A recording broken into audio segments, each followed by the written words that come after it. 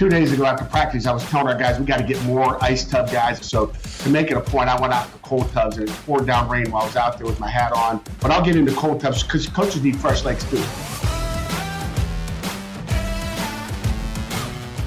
Hello, welcome to Always College Football. Today is Tuesday, August 9th. We hope you're enjoying the show wherever it is you're getting the show, whether that's on the ESPN YouTube channel or if you're here with us via podcast, whether it's Apple or if it's on Spotify. We really appreciate you being with us. He's Mark Kubiak. I'm Greg McElroy, and we have a great game plan for you today. We're going to visit with ACC champ. That's right. The Pitt Panthers head coach Pat Narduzzi will join us here on Always College Football. We're also going to look at the ACC Coastal in a division that has really had so much different representation in the ACC championship game. 7 different teams, by the way, in the Coastal have been to the ACC championship game. So we're going to look at a couple teams that might make it more difficult for Pitt to repeat. It might be a tough hill to climb. I think that division is actually significantly improved here in 2022. So without much further ado, let's get to it. He is the head coach of the Pitt Panthers. He's Pat Narduzzi.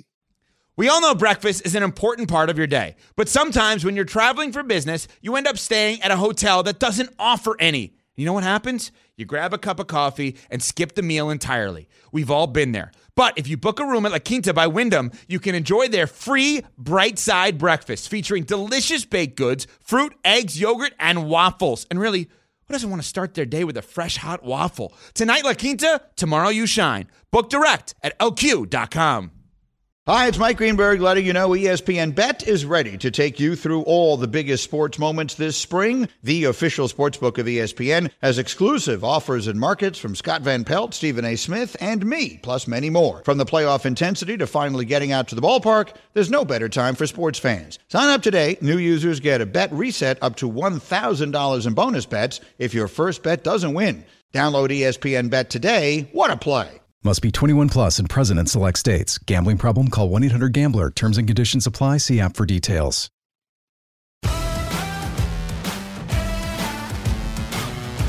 So thrilled to now be joined by the ACC Championship head coach Pat Narduzzi of the Pitt Panthers. Coach, what's going on, my friend? Hey, not much. Just in the middle of camp. I appreciate you having me on today. It's the grind of camp, and our kids are currently down in their training. But just got a nice text message from our trainer saying our kids are taking advantage of a recovery day. They're down in the cold tubs, the hot tubs, getting rubbed down, getting massages. So it's a great day. It's a different breed of player now, isn't it? They're very focused. They all want to be great players. They all want to go pro. Like my idea of a recovery day during camp was going to the pool. And I'm not talking about the cold pool. I'm talking about the actual pool at our apartment. So it's changed a little, hadn't it? It really has. I mean, we've got so many more things for our kids, resources for our kids, whether it's the hot tubs, cold tubs, our strength staff, 5 guys down there. Mike Stacchiotti runs that, of just rolling our kids out. They got this thing called Big Bertha, and it must weigh 60 pounds, and they let the kids lay on their stomachs, and they roll these kids out, and they love it. So, it's almost like go to the spa. It's a spa day for our kids in every respect. Do you ever get down there and go to the spa yourself, Coach? You know what? I don't. But coaches need to take care of themselves as well. But 2 days ago after practice, I was telling our guys we got to get more ice tub guys. I mean, the DBs. I think the DBs are they have this thing about being in cold water. They're afraid of the cold and they don't want to go in there. And they run a lot during practice. So to make it a point, I went out in the cold tubs and it poured down rain while I was out there with my hat on. But I'll get into cold tubs because coaches need fresh legs too. Yeah, but I don't know, Coach. I mean, I've seen you go through the shoots and stuff, old defensive coordinator. Like, you want to get down there and fight a little bit in the trenches, don't you? No doubt about it. Try to get as dirty as we can. And I've always felt that way. I think when when you're out there with the team wants to know that you're not just sitting there with a clipboard as a coach taking notes, that you're kind of involved in what's going on. And, you coach a little bit. I don't like to step on our coaches' toes, but I want to be involved and I want to make sure that, I'll wear a sweat jacket out there, when it's 98 degrees out there, try to just sweat like they are. So I know what they're going through. So I want to feel the heat like they do. Oh, it's a dry heat though, right? That's what you guys all say up north. It's like, hey, it's a dry heat. Don't mind that it's 98, but it's a dry heat, right? There's no dry heat up here. That's Arizona. It's dry. Okay. Up here, it is a humid. You walk out the door and you get wet. even when it's 98 and sunny. I mean, you get soaked immediately. So it is humid here in the Midwest. No, what a wonderful place. I love that city this time of year, especially with the baseball and obviously leading up to Steelers camp, what you guys got going on. It's really a lot of fun to be up there at this time of year. I want to know, Coach, I mean, you're coming off a championship. It's a whole lot harder to go into the season wearing that target. So what's the off season been like for the ACC champs? Greg, we've had a great off season. I don't look at it as, is where the target, or it changes what we do and what our really our prescription and our medicine has been for, how we got where we are. We're just going to keep doing what we do. I don't want our kids to look at it any different way. We're trying to win a championship in 22. We did it in 21. That's behind us. It was a different team. It was different players. I mean, there was a guy named Kenny Pickett at quarterback. We've had some good defensive players. I mean, Damari Mathis is with the Broncos as a corner. He was a lockdown. He was our best corner. Both of them did play in the bowl game. So I don't look at it as, it's moving on to the next year. I think our kids have taken that. They want to do something different. They want to do it better. They want to be undefeated. And, we're just trying to get better every day as a Pitt football team. You're one of the more interesting teams when I think about last year, Coach, because I think about what was, and it was a sensational season, winning the ACC, getting to the New Year's Six, having a chance to win your New Year's Six game, even though you guys were very much depleted going into that game. And yet you lose 2 games in the regular season by minimal points. To think what could have been versus what was, granted, thrilled with what you were, but it still feels like there's something to strive for here coming into this year. So have you noticed that sense where, hey, we're proud of what we did, but there's still a level of hunger surrounding Pitt football this year? There really is. I mean, you look at the Miami game that we lost at home. We lost it. We felt like we had, a stop on a coming out situation by their offense, potentially a safety to end the game and win that game. And then we lost to Western Michigan. And our kids look at that and go, we left a lot on the table, and, you end up being -3 in the turnover ratio against a really, really good Mid-American Conference team of Western Michigan. It's still, you're -3 in the turnover ratio, and you couldn't beat St. Mary's by the Sea had you have -3. So we got to get more turnovers. We got to protect the football. And, our guys know they left a lot out there, and in 22, they want to try to fix it. Well, obviously starting in the trenches is a pretty good place to start with what you bring back on both lines of scrimmage. Let's start with the offense. Knowing that you're so solid up front, what will that allow you to be offensively now heading into this year as compared to maybe what you were last year with a little uncertainty at that position? Yeah, our offensive line is deep. It wasn't as deep in the spring with some injuries, but we've been able to stay healthy so far, and we plan to stay healthy because we're really too deep on the offensive line. We feel like we've got some great guys in that backup role that could go start in any game. So we feel really deep on the offensive line. They're more explosive up front. They're stronger than we were a year ago. When you look at our squats and our benches, we're in great shape. We've had nobody go down with any heat exhaustion through camp, and it's been really, really extremely hot up here in the northern Midwest here. So it's been a heck of a camp, and our offensive line is going to be strong. We've shown that we can pass protect. We want to be better, at running the football, which is something we've worked on daily, and I think we've got some tailbacks to do it with behind that offensive line.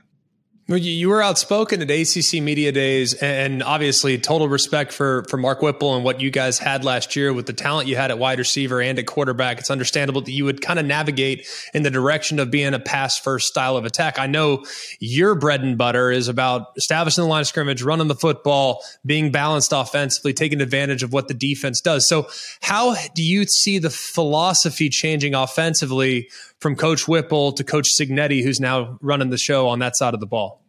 Yeah, Greg, I think it comes down to players and who your players are. And again, with all due respect, you're a fool not to throw the ball when you got Kenny Pickett, the first quarterback taken in the draft and a first rounder. So we understood we wanted to probably be a pass first, run second. I don't know if we ever got to the run second because Kenny was so good throwing the ball, but that lacked a little development for offensive line. So we're trying to work on that. We've not been a good run team for the last 3 years, and that's something that needs to change. I think anytime you can run the football, it changes games. You know that in your days at Alabama. When you can run the ball, it surely makes it a little easier as a quarterback to throw the football. And we could have made it even easier on Kenny Pickett. So we want to try to get to that, whether we'll get to that or not, because we're going to be really strong, throwing the football as well. So I feel good with our passing game. We've had that in the past. We'll have it again. But we'd like to be two-dimensional. I'd like to have a run game to lean on as well.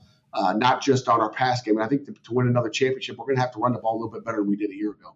What does balance look like for you, Coach? I mean, in the modern day, especially in the ACC, with all the great quarterback play that you'll see throughout your schedule, so many teams bring one back, so many teams have explosive offenses.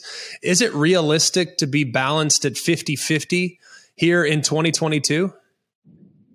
No, I don't think it is. It's probably going to be a 60-40, and I can't tell you what the 60 is. I think it depends on what they want to defend. And, I think a defense dictates what you're going to do. Our defense is going to dictate you try to throw the ball 60-40, okay, or 70-30. We're going to try to load the box and make you be that, and see what offenses want to do. Do they want to try? Then we're going to have our change-ups to try to, protect ourselves in the pass game. So, I think it depends on what a defense is going to give you. But there's times, a year ago, and again, that's why I think Kenny Pickett is so good, is that people knew we were going to throw the ball, and he still was able to complete passes. That was the most impressive thing. I don't think people look at that. As far as just what a team was giving us. At times they were giving us the run game and we didn't take it, and we still went into the teeth of what someone wanted to do is defend the pass and blitz you. But Kenny was still able to make plays. So this year I would say when you look at game plan wise, we're going to take more advantage of what you're trying to do pre-snap, post-snap. We're going to try to give our offense a chance to go against something that gives them more opportunity in the run game and pass game. And I remember vividly, my last college game was against you. You were the defensive coordinator at Michigan State at the time. And I remember vividly as we prepared for that game, Jim McElroy, our offensive coordinator, said, "Hey, Mark," to Mark Ingram and to Trent Richardson, said, "Hey, if you guys run for 100 yards against this guy and this defense in particular, keep the football because he will not let you run the football." So you have long prided yourself in trying to neutralize that part of the opposing offense. And I don't know how you do it, Coach, but you're one of the best that's done it in quite some time and have been doing it for, gosh, I don't want to make you feel old or anything, but it's been a while. So that's all I remember the game too. I remember that pregame. I'll never forget the pregame of that game. We're on the road. We're in Orlando, correct? Right. That's right. We were in Orlando. We're in Orlando. I think was it the Champs Bowl? You guys were a little disappointed with Ingram, and I think Saban had you guys a little angry going into that game. But I think you ran the ball as well as throwing it. You had this big wide out that you moved into slot at one point. But pregame, we were beating pregame when all they did was play Sweet Home Alabama. I was like, are we in Tuscaloosa, or is this a neutral game here? Because it certainly wasn't neutral at the beginning of the game, and it certainly wasn't neutral during the game. You guys. We had a good football team with Kirk Cousins, and I had a coach tip us off that I talked to and said, "Hey, whatever you do, don't line up an empty because Saban will have a blitz check and he'll hit your quarterback and he'll knock him out." Kirk Cousins got knocked out that day, and that was critical. What we did, we lined up an empty. Wasn't very smart on our part. No, we slipped the PA 100 to make sure that you played Sweet Home Alabama on a repeat that day. No, it was a fun game, Coach, and I've always had respect for you ever since that point because of how difficult the looks were and knowing you guys knew where you were strong and you played to your strengths. Speaking of quarterbacks, you have a quarterback competition that's ongoing. Got one guy that we know an awful lot about in Keaton Slovis, knowing that he's played for quite a while at SC and now he's at your place, along with some other guys that we're not as familiar with. So help us understand what you're looking for from that position. And if you'd like to name a starter on our show, you're more than welcome. Yeah, we're not ready to do that at this point, but we've got really two guys that are battling out that quarterback. Keaton Slovis, as you mentioned, a kid that was here for spring ball. He's done an outstanding job. He's a tremendous person. I just like how he presents himself every day in our offices, in our meeting rooms, and on our field. He leads the right way. And then the other guy's Nick Patty, who played in the first two series of our Peach Bowl loss. And if he plays the entire game, I've said this, I think he's a great quarterback and a guy that we can win a lot of football games with. So Nick Patty's a competitor. He's a leader. He does it a little bit different way. So we'll have two different game plans based on who is in the game this season. Nick's a tough guy that's going to scramble and find a way to get it done one way or another. Yeah, I'm excited to see whoever it is. I know whoever it is, the relationship that he'll have with Frank Sinetti, who I have just a tremendous amount of respect for. I played for Kurt, so I know that family well and think he did a great job at BC in recent years and know he'll do a great job for you. Moving to the defensive side of the ball, your expertise, a lot of familiar faces up front. But structurally, do you anticipate being different this year, or is it going to be much of the same? I've been running this defense, and Randy Bates runs our defense, but it's really, something, we came up years and years ago, but been coordinating the defense, or at least this type of defense, since 2003 at Miami, Ohio, at the Division I level, and then on to Cincinnati, Michigan State, and here. What we do is what we do. We're going to have different tweaks every week. We're going to have different tweaks based on what we're facing, especially with the RPOs. And we've done some things in the offseason to take care of those issues that you might have in the RPOs with our base quarter. So we've got a lot of different tweaks that we put in. We got to do a good job mixing it up and changing it up on different people. But we're going to be who we are. It's won us a lot of football games through the years. And I'm a firm believer if you stop the run and make a team one-dimensional, you got a chance. So Randy Bates, our defensive staff, Charlie Partridge, Ryan Manilak, Corey Sanders, and Archie Collins do a great job of different techniques and things that we're doing schematically. They've tweaked it through the last really 5 years as far as what we do, and we got our base, and then we've got all the different things that we'll branch off into. Yeah, I'm excited to see what you guys look like on that side of the ball. I think you got some dudes that can flat out get after you. And as a quarterback, I'd be a little concerned facing that front four on a weekly basis. Hey, look, we know who's week one. We know at this point of fall camp, you're focused on you, as you should be, competitions, getting better, player development, etc. But let's not ignore the elephant in the room. The backyard brawl returns. And we're all happy as fans of college football. With realignment, we've lost some of these historically great rivalries. So have you noticed a different sense of urgency amongst your team, knowing that who's going to be there that first Thursday when you guys tee it up? Yeah, I think they certainly know, and I think they knew through June and July that we were opening up with a cupcake. It's a really, really good Big 12 football team in West Virginia. It's going to come into Acrisure Stadium on September 1st, and our guys will be ready. I think that they're embracing the rivalry. They understand what it is. They understand they're just down the road, and they'll come in here. They're tough.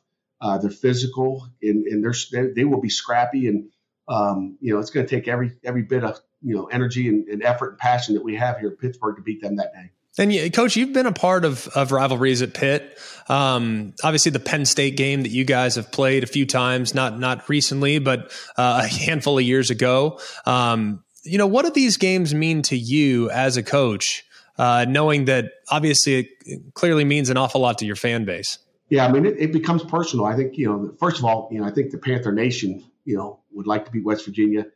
There's some disrespect, from down south that I think the Pitt fans feel through the years, whatever it may be, whether it's happening in the stands, happening as you walk in the stadium, or happening as you drive into the stadium, whether it's in Pittsburgh or down in Morgantown. So I think our fans are passionate about it. They've felt it in the past. I've been, a part of a bunch of great rivalries through my career, and it becomes personal for your family. It becomes personal for every coach on our staff. Our kids, we'll embrace that rivalry. I really do think there's some rivalries, and I'll go back to what really hit me, as a Michigan State coach was when we got beat by Michigan in our first year there. Chad Henningham to Mario Manningham on a last second pass that beat us, and the next day in school, all my 4 children had to take it, because they were in English class or science class or phys ed, and the topic of the day was how did Michigan State lose that game, and it became personal. And I said, I'm not going to do that to my wife and kids ever again, because it was abusive the next day in school. It was not kind, and I didn't appreciate that by any of the teachers that day, and I won't appreciate it today. So we have to protect our backyard. We got to protect Pittsburgh. We got to protect our families every game we step out on the field. Now, you anticipate that game being pretty physical, or it is the backyard brawl after all? It will be physical. We will make it physical. That's the brand of football we play here in Pittsburgh. Yeah, I've always been in line, Coach, that a team that has won a championship before can do it again. Pitt has obviously won championships, a proud tradition, but it's been a little while since you guys have won the national championship. Now, hey, you took a huge step last year, and you were so close to making it to the playoff, what have you.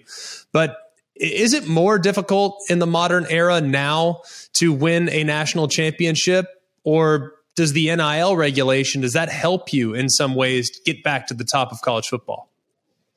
I always say this to our players, name, image, and likeness is great, and we want our kids to get paid. But, if you're a player out there and you're going to a school because you're getting paid and you're getting this much as opposed to what you're getting over here, then you made a mistake, and we're going to just see that portal continue to grow. I think it comes down to, who are you playing with, and are you happy where you are? I'm sure in your years at Alabama, you had no regrets because you were there and you walked through those doors to go to work every day and you're happy. If you walk through those doors and you're making a lot of money and you're unhappy, you're not going to be very successful, and you'll underachieve academically and you'll underachieve athletically. You better be happy walking in the building. So we always think it's about people here at Pittsburgh, and I want our guys to be happy. That's why we've been, pretty fortunate to keep, 99% of our players staying here at Pitt. Kenny Pickett comes back for another year. We got an entire offensive line that says, hey, I want to come back for another year. Carter Warren, our left tackle, has a chance to go to the combine, has a chance to go to Mobile and the Senior Bowl, and says, I think I'm going to wait another year. I want to play at Pittsburgh. And I think it's all about the people. Carter Warren didn't get a big payday to come back for another year. Some booster didn't come in and say, hey, this is what we're going to pay. He had it in his heart to play here in Pittsburgh and play for the staff and play with his teammates. And I think that's what's important. It's about the people. So I don't know if it makes it any harder. I mean, the teams get harder. You're playing with different players every year. So, when you lose some players, you got to replace some players. And but that's our job as coaches, is to continue to recruit on a daily basis to replenish those recruits and then get our kids to play their hearts out for us and make sure we have a great game plan when we walk out on the field on a Thursday night or a Saturday night. Now you have one of the most unique settings for practice and for player development as anybody. You shared the facility with the Pittsburgh Steelers. Mike Tomlin's dealing with guys getting paid every single week. Do you ever kind of lean on him on how to deal with the changing environment, knowing that we are transitioning just a little bit more towards a pro model as compared to the traditional college model that we've all grown up in? I have not. He's a busy man. I'm a busy man. It is outstanding, practicing in the same facility. Obviously, they're in Latrobe, but they did pop back in here the other day. Latrobe got flooded out, so they came back to Pittsburgh to practice, right out my windows here. So I have not talked to him about it because it's such a totally different situation. I mean, they're getting paid millions. Everybody's on a contract. We don't have contracts here in college football. So I think it's a totally different deal. And like I said earlier, I truly believe, until we get to a model where it is, amateur, or pro football, in an amateur, I guess, version of it, semi-pro, whatever you want to call it. Until we get to that point, it's really not the same. And I think, we've got to play it that way. I think it comes down to college football, and that's kind of how we're still playing here in Pittsburgh. Our kids are going to make their money. You make your plays, you're going to make your money. And you're going to get your name, image, and likeness. And that's what we want. I mean, Kenny Pickett had a heck of a deal, and we want to make sure all of our guys have that. All right, Coach, finally, we'll get you out of here. We always do a big gotcha question to put you on the hot seat. Are you comfortable with that? Bring it on. It's gotcha every day. All right. I got to throw my guy in here, Matt Cavanaugh. You get Matt Cavanaugh, Kenny Pickett, or Dan Marino to go out and win one game for you as the head coach of the Pitt Panthers. Who do you want? Man, I love all those guys. That's a gotcha question right there for sure, because I got so much respect for all three of those guys. I'm going to take Dan Marino in the first quarter. Okay. I'm going to take Cavanaugh in the second quarter. I'm going to take a Pickett in the third quarter. I'm going to see who played the best, and then they're going to take over the fourth quarter, and we're going to beat everybody. I like that. I can get on board with that. It sounds like the second quarter you're going to lean heavily on the run, because that's what Cav had to ride his route to a national championship. We need to establish that run game, I told you so. But, we'll take whatever we can get. Absolutely, man. Can't tell you how much we appreciate it. Thanks for the time. Congrats on a great 2021, and we look forward to seeing what you can do as an encore here in 2022. We appreciate that, Greg, and thanks for having us on today. This podcast is proud to be supported by Jets Pizza, the #1 pick in Detroit-style pizza. Why? It's simple. Jets is better. With the thickest, crispiest, cheesiest Detroit-style pizza in the country, there's no competition. Right now, get $5 off any 8-corner pizza with code 8SAVE. That's the number 8, SAVE. Go to jetspizza.com to learn more and find a location near you. Again, try Jet's signature 8-corner pizza and get $5 off with code 8SAVE. That's the number 8, SAVE. Jet's Pizza. Better because it has to be.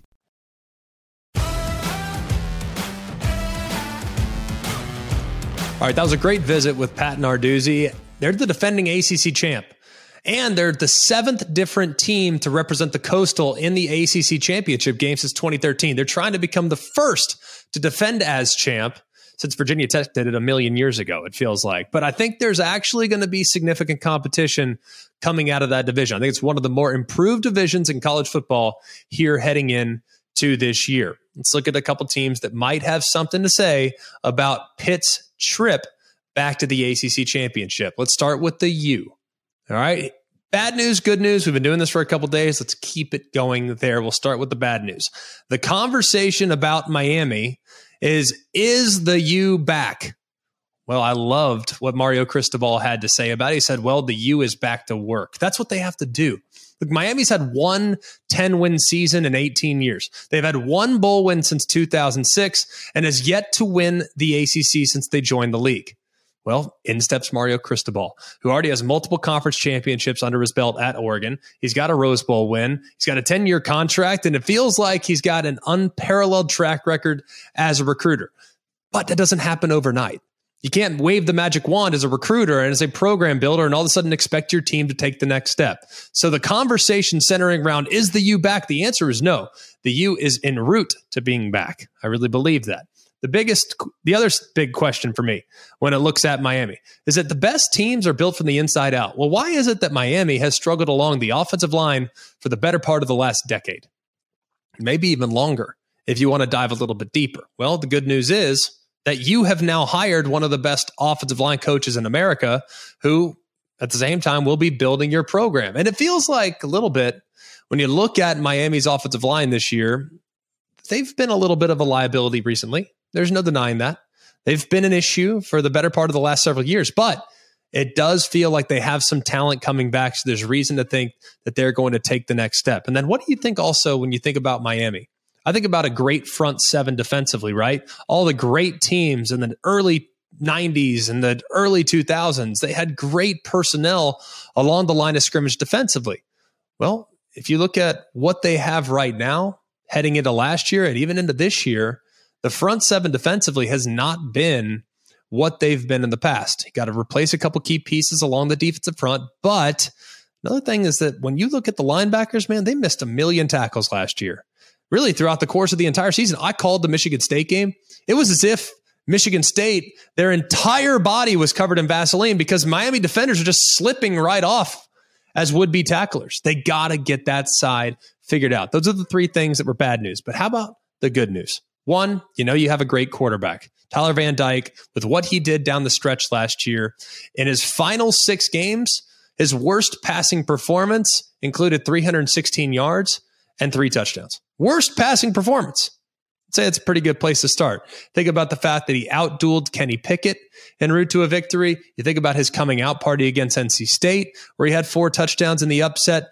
He might be poised to take a huge leap here as the unquestioned starter heading in to 2022. Offensive firepower, a little bit of a question at the top. Charleston Rambo, after what was an amazing year, he's now in the NFL.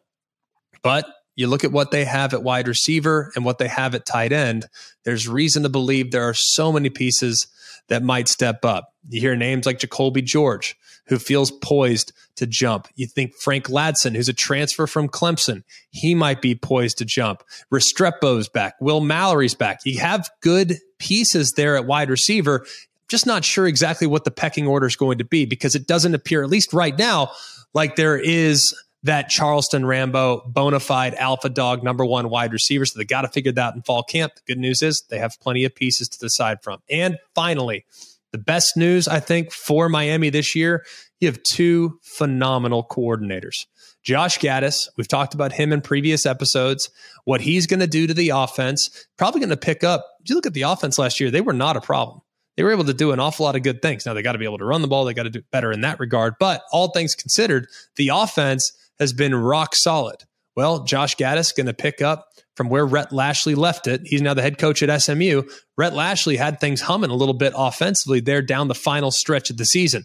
Gaddis steps in, going to put his own fingerprints on what they want to be offensively by using the RPO, by mixing in the run game, by being committed to the run game, hopefully with an improved, a different mentality physically along the offensive line. I think this offense has a chance to be just as good, if not better, in a lot of ways than last year. And then defensively, Kevin Steele steps in, a little bit different from that of what Manny Diaz did in the past. Manny Diaz wants to make it helter-skelter, wants to throw a bunch of pieces at you, throw a bunch of pressures at you, and just cause a lot of communication issues, cause a lot of confusion amongst opposing offenses. Kevin Steele wants to be a little bit more predictable, a little bit more by the book. And if you look at his stops in the past, whether it be at Clemson, at Florida State, at Auburn, at Alabama. The guy has always been very sound defensively. You know that group's going to play well, and if they can have some pieces step up in the front seven, they'll be in great shape to, I think, be in the top half at very worst in the ACC defensively. Hopefully, they'll be much better than that. Maybe a top 2 or 3 unit by the time the season comes to a close. So that team was close last year, but do they have enough to get over the hump? Those are some of the reasons why they may or may not close the gap with the Pitt Panthers. I'm going to hit you with a whoa Nelly here on Miami, Greg. Whoa Nelly. I like Miami. I like that they're rebuilding, but they play at A&M. I know that's not going to be a big influence on the conference schedule, but they end the season against Florida State, at Georgia Tech, at Clemson, and Pitt. Say they lose that A&M game. I mean, are you telling me that Miami is going to garner enough momentum to win 3 out of 4 of those games down the stretch? Well, 3 out of 4 will be a tall order. Feel good about their matchup against Georgia Tech. I think Pitt will be a difficult one, naturally, as we've already discussed what Pitt is earlier in the show. I think Florida State's got a chance to take a huge step. And, hey, Clemson, man, it's a tough ticket. I mean, Clemson, I think, is the best team in the ACC based on what they bring back, and hopefully a boost at the quarterback spot with DJ Uiagalelei, or if it's not him, Klubnik. We'll see how that all unfolds is TBD. But in a coastal division that could very easily see a little bit of self-sabotage where teams are losing games they shouldn't, maybe Miami finds their way to the very top. I think their schedule's tough. There's no denying that Miami has a very difficult schedule. It's extremely difficult. But they do have the pieces to make me believe that they could take a huge step forward. Now, that's based on a couple assumptions.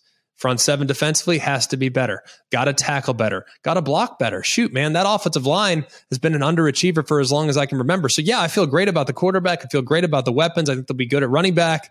I think they'll be good in the perimeter defensively. But will they be good enough in the trenches is, I think, the biggest difference between what Miami, when they're at their best, that's where they're at. They have unbelievable pieces along the offensive line and the defensive line.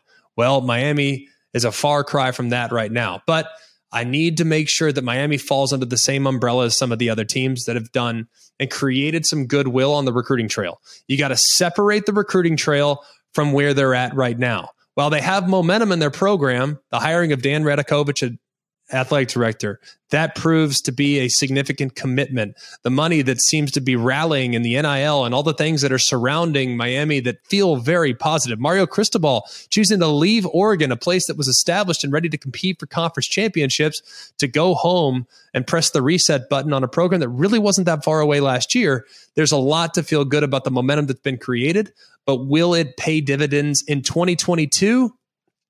It's a little bit difficult for me to project. I don't think they can necessarily overtake that of Pitt or Clemson, for that matter. I think Miami is still a year away.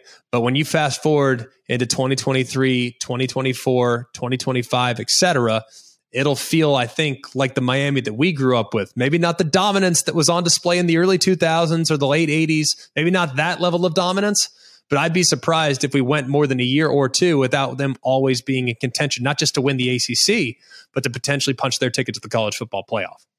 All right, another team that could be very much in the mix. A lot of people thought they were the team to beat last year. They started the season number 10 in the country, and they fall flat very quickly. That would be the North Carolina Tar Heels. Look, I know that the rest of you guys are thinking, well, North Carolina, goodness gracious, how can you possibly feel good about what they have this year? They just lost a great quarterback. I understand that. Just hear me out for a half second, okay? North Carolina, we're going to do good news, bad news. We'll start with the bad news. They were horrendous on the road last year. Horrendous. They were a cool 0-6 away from Kenan Stadium last year. And the bad news is they have a couple really difficult road games that they need to take into account scattered throughout their schedule. You go to Appalachian State on September 3rd. You think App State's going to be fired up for that one? Yeah, I think that's a safe assumption. I believe Boone has already started the party to welcome the Tar Heels to their hometown. That place is going to be going absolutely bananas. They're a huge opportunity to play an in-state school, a team that you would consider a rival, but a team that might look down their nose at you. I think App State will have their ears pinned back to play hard in that one. You follow that game with a road trip to Georgia State, who's one of the better teams in the Sun Belt this year. 2 difficult non-conference games for North Carolina. You couple that with you have road games to Miami, to Virginia, and Wake Forest. That's a pretty tough road slate for North Carolina. You also, of course, here's the other bad news, and I don't think I need to spend a ton of time on this because everybody that's watching this show is familiar with what North Carolina had at quarterback the last couple of years. Sam Howell was a one-man show at times over the last handful of seasons. Yeah, they've had good run game. They've had good personnel at wide receiver. They've been able to do some things offensively, but they haven't been able to do as much without him at the helm. Him being gone is a significant loss. And knowing that you have to replace him with inexperienced players like Jacoby Criswell or Drake May, I think both those guys are talented. Drake May, I believe, was like a 5-star player coming out of high school, and he's, all world as far as potential is concerned. I think Criswell looked good in the spring game too. So Phil Longo, the offensive coordinator, is going to have his hands full trying to replicate the productivity that he got from Sam Howell, not just through the air, but also what Sam Howell did with his legs. He was a willing runner. He was a capable runner, and quarterback run game was a big part of what they were offensively throughout the course of the last few seasons. So those are the 2 things that are the bad news for North Carolina this year. Here's the good news. They're stacked at running back, and they have a superstar at wide receiver. Let's start with the wide receiver. Josh Downs set a ton of records last year, and as the top weapon, he immediately is going to garner a lot of attention with bracket coverage, double coverage, knowing what he's capable of. The guy will take the game over in a heartbeat. And if your defense allows him to, then shame on you, because right now that's the weapon that could win the game for the Tar Heels.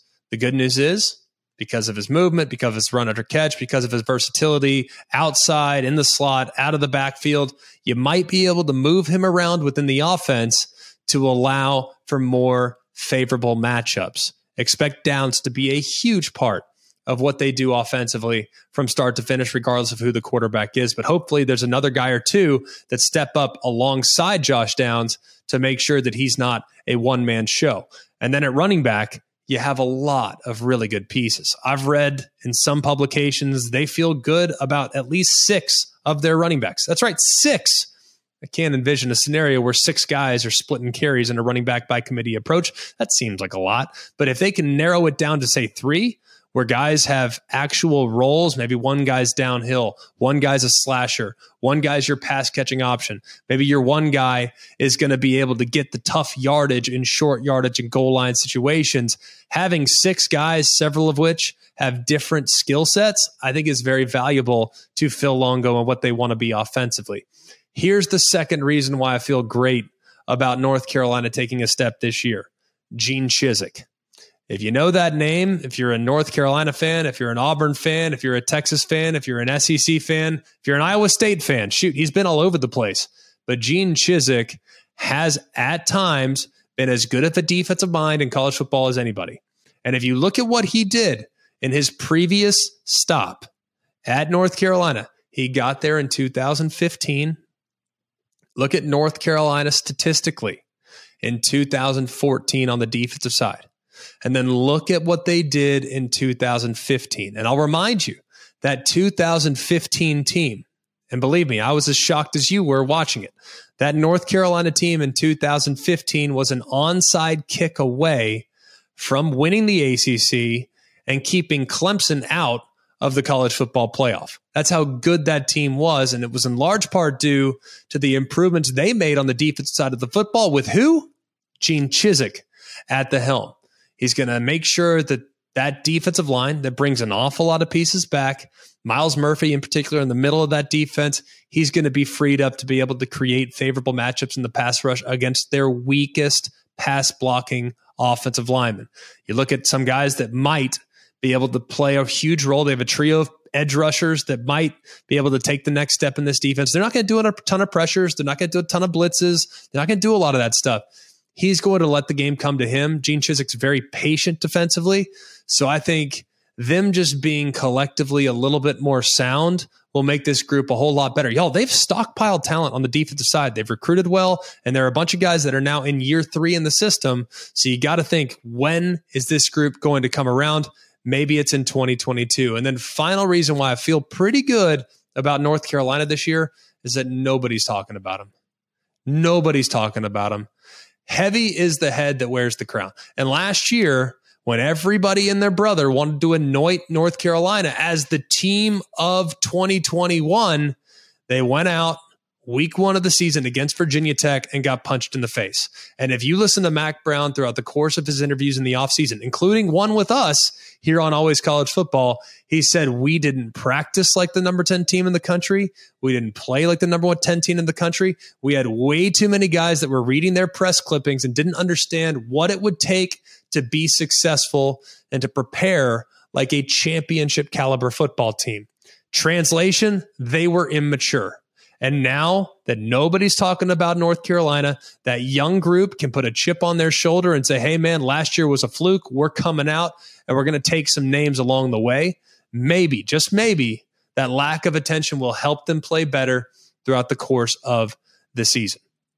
I'm cautiously optimistic about Miami. I'm cautiously optimistic about North Carolina. And of course, I feel good about what Pitt brings back, given all the pieces and all the experience they gained from the 2021 season. That'll do it for us here at Always College Football. Please like, rate, and subscribe wherever it is you're getting the content. We really appreciate it. It helps us out. It helps the show out. So we look forward to our future interactions with you. You can email the show at alwayscollegefootball@gmail.com. You can hit us up on social media, on Instagram and on Twitter at alwayscfb. For all of us here at Always College Football, he's Mark Kubiak. I'm Greg McElroy. Hope you have a wonderful day. And remember, it's always college football. Hey guys, it's Greg McElroy. Thanks for watching Always College Football. Make sure you like, rate, and subscribe to ESPN's YouTube channel and wherever you listen to your podcasts.